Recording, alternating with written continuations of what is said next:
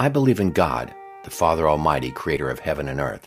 I believe in Jesus Christ, his only Son, our Lord, who was conceived by the Holy Spirit, born of the Virgin Mary, suffered under Pontius Pilate, was crucified, died, and was buried.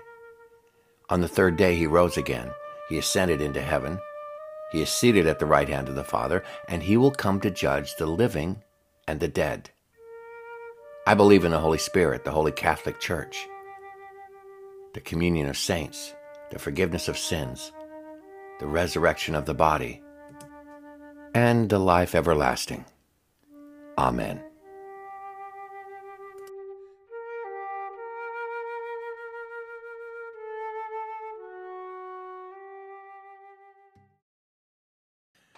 Greetings and salutations in the name of our Lord. Welcome to another fabulous day in the Lord's neighborhood. Another episode of Coffee, the Bible, and Page is coming. I am your caffeine-imbued host, and here's my coffee. In the beginning, God created coffee, and it was good. Lo, it was very good. And today's chapter of the Bible we're looking at will be Leviticus chapter 12. And this particular chapter holds a tremendous amount of difficulty for me. Sometimes I think that overeducating myself would be a detriment to my understanding of the Bible. Sometimes I honestly think you can learn so much, and that sometimes it gets in the way of understanding things. And by that I mean I've met people who were they were so smart that they sometimes get divorced from real life rubber meets a road situations. Sometimes I think it's to my advantage that I don't have a Bible degree, though I wish I had one because I want one. Because there's so much knowledge there, and I'm in love with learning. But then there are times like today when I wish I had all of that to draw on, to understand what's going on in the Scriptures. Because today's passage of Scripture, and you'll see why in a minute, has left me totally standing alone in the dark. Let me just get right to it. I think it will be self-explanatory here in a second. The Lord said to Moses, by the way, it's chapter 12, Leviticus. The Lord said to Moses, say to the Israelites, a woman who becomes pregnant and gives birth to a son will be ceremonially unclean for 7 days, just as she is unclean during her monthly period. On the 8th day, the boy is to be circumcised. Then the woman must wait 33 days to be purified from her bleeding. She must not touch anything sacred or go to the sanctuary until the days of her purification are over. If she gives birth to a daughter, for 2 weeks the woman will be unclean, as during her period, and then she must wait 66 days to be purified from her bleeding. When the days of her purification for son or daughter are over, she is to bring to the priest at the entrance to the tent of meeting a year-old lamb for a burnt offering, and a young pigeon or a dove for a sin offering. He shall offer them before the Lord to make atonement for her, and then she will be ceremonially clean from her flow of blood. These are the regulations for the woman who gives birth to a boy or a girl. But if she cannot afford a lamb, she is to bring 2 doves or 2 young pigeons, one for a burnt offering and the other for a sin offering. In this way, the priest will make atonement for her, and she will be clean. That's it. Gosh, Paige, what application can you bring into your life from this? I think I need more coffee. This is one of those instances where I'm just throwing my hands up in the air and I'm going, God, I know this is important because it's in your word. And I know that there are principles here to teach, to learn from. But dear God, and I'm saying this honestly as a prayer, I'm not being facetious. Dear God, I don't get it. I don't see what I can learn from this. So let me start just by asking the questions that comes up. First of all, If a woman gives birth to a boy, she has to wait 33 days after the birth before she can be purified from her bleeding. If she gives birth to a girl, she has to wait 66 days, twice as long. I don't get it. I know that on the surface, this might look like God is being misogynistic, maybe, or that the Old Testament is treating women as less than, or that I know that's not true, because when we get to the New Testament, which is a fulfillment of all things Old Testament, we see the nature of God revealed in the way Jesus dealt with women, and he dealt with them honorably, and he dealt with them in a pure way. So this isn't God putting down women. There must be a reason, but I just don't know. And sometimes when you read the Bible, you walk away with questions. Well, that's one I'm walking away with. I don't understand why a woman has to wait 66 days after the birth of a daughter to be purified, as opposed to why she only has to wait 33 days after a son is born. Don't know. I got a couple notes I wrote down here. The first thought that came to mind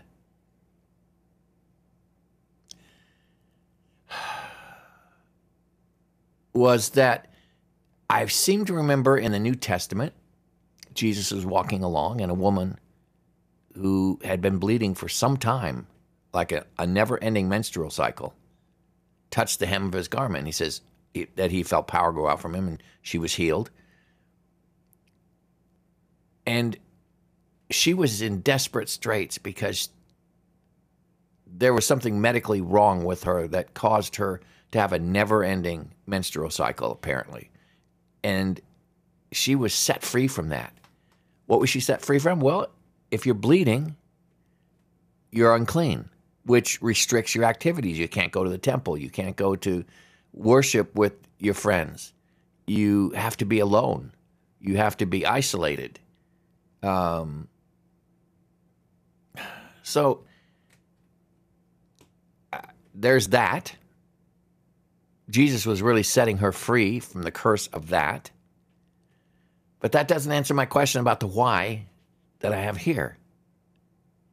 First of all, why is a woman considered impure during her menstrual period at all? Well, there are some reasons, I think, that kind of make sense.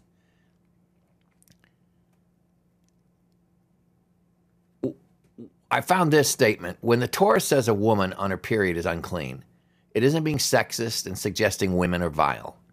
It's saying that the blood itself makes things unclean, which we see that. You can't touch, you can't eat the meat with the blood in it. The blood brings life. The blood takes away life. All right, when the blood leaves your body, you're done living. The Torah's laws regarding bodily fluids reveal wisdom that's supported by science. Blood and any body fluid visibly contaminated with blood should be considered capable of transmitting hepatitis B, hepatitis C, and HIV. All right, so by isolating a woman who is having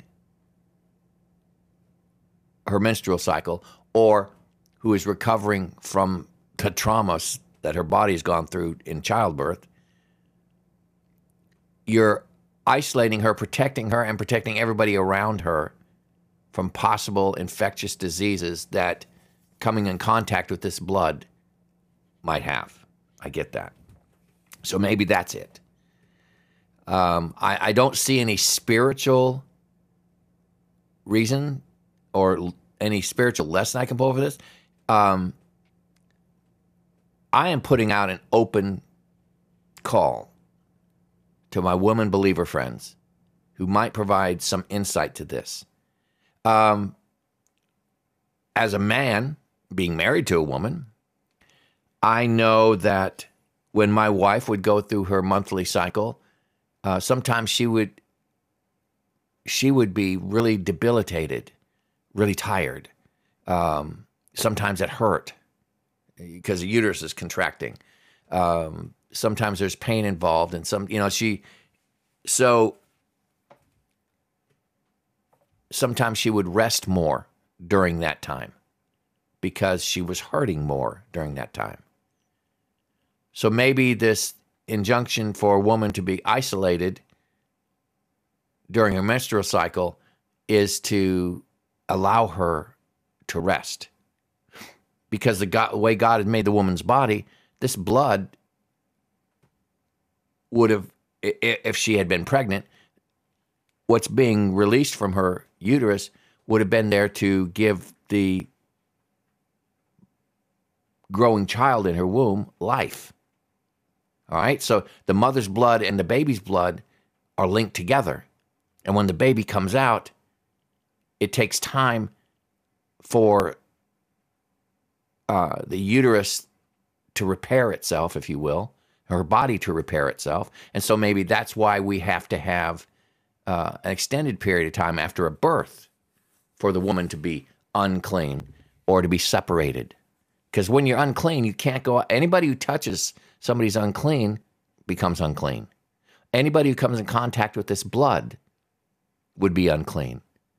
So the answer is, until the blood stops flowing, keep the person isolated so she doesn't contaminate people around her. Again, gosh, that makes it sound like I'm thinking that the women are less than and that they're the source of disease. That's not true. I see mercy here.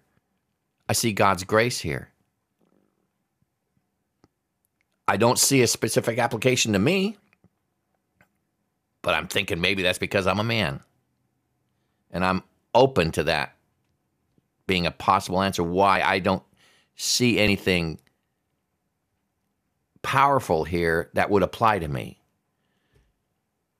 But what I do see is that God, everything I do know that God's character is such that he cares for us more than we could possibly care for ourselves. When it says God so loved the world that he gave his only son, he loved us so much that he sent his son to die for us. So what's happening with the woman in this chapter comes out of God's love for her. He's caring for her. He isn't punishing her for being a woman. How do I know this? Because Jesus didn't punish that woman for being a woman. And Jesus is a visible manifestation of God. You know, it's funny, in a peculiar way, I guess. I used to wonder how to deal with situations that I didn't understand that were going on in my life. For instance, I went through bankruptcy once. I'll just use that as an example. There was a time when I didn't understand beyond the actual, well, you're going through bankrupt because you're stupid with your money. I didn't understand why God was pulling me through this experience the way he did. And the one thing that kept me moving forward was what an old preacher told me once. And he says, when you don't understand what God is doing or why God is doing it, understand his character. If you don't know the answer, look to the character. What he was saying was, you know that God is just. So whatever's happening to you, in the end, it will be just. You know God loves you. Whatever's happening to you, in the end, you'll see that it's coming out of God. What you're experiencing and going through is coming out of God's love and care for you. When you don't understand what's going on around you, look at the character of the God who's pulling you through it. We know God is just. We know he's loving. He loves us more than life itself. So even if we don't understand something, we know the character of the one who's putting us through it, pulling us through it. And we can rest in that, knowing that someday the answer will come. But even if that answer doesn't come in a way that we can understand, we know that God cares for us. We know that God is just. We know that God is loving. So I read this passage of Scripture, and even though I don't understand much of what's going on here, if anything, I understand this. It's not God being mean to women. It's not God demeaning women, because God does not demean women. Women have a very special place in his heart and in his world. The New Testament elevates women. And So this isn't that. So it must be something else. What? What is it? Don't know. But I'm open to the fact that because I'm not a woman, that there's much here that I just won't understand. Because this is dealing with an intimate part of a woman's life that men will never be part of. After you give birth, it takes time to heal. So I get that. You have to be, you're going to be considered impure for 33 or 66 days. It takes time to heal the womb.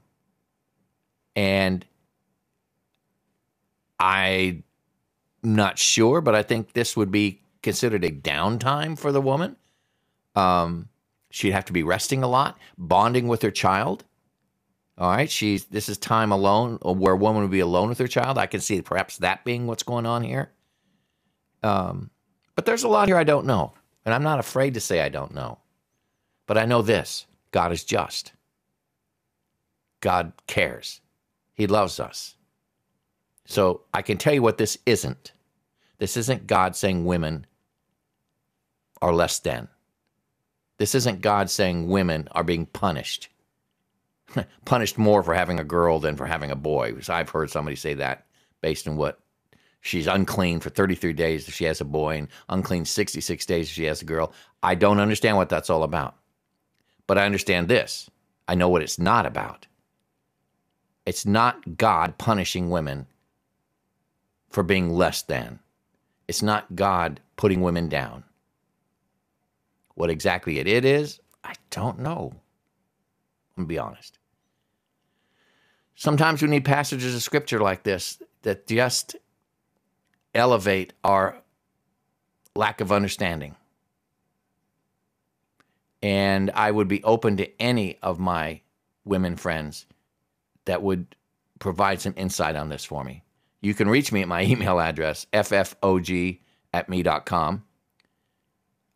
You can find me on Facebook page, Paige, Garwood, Garwood. I would love to hear from you. And if you have any insight to this, I'm all ears. All right. That's all. God's got me puzzled here, folks. But I'm okay with that because he's God. Here's my coffee. I'm Paige.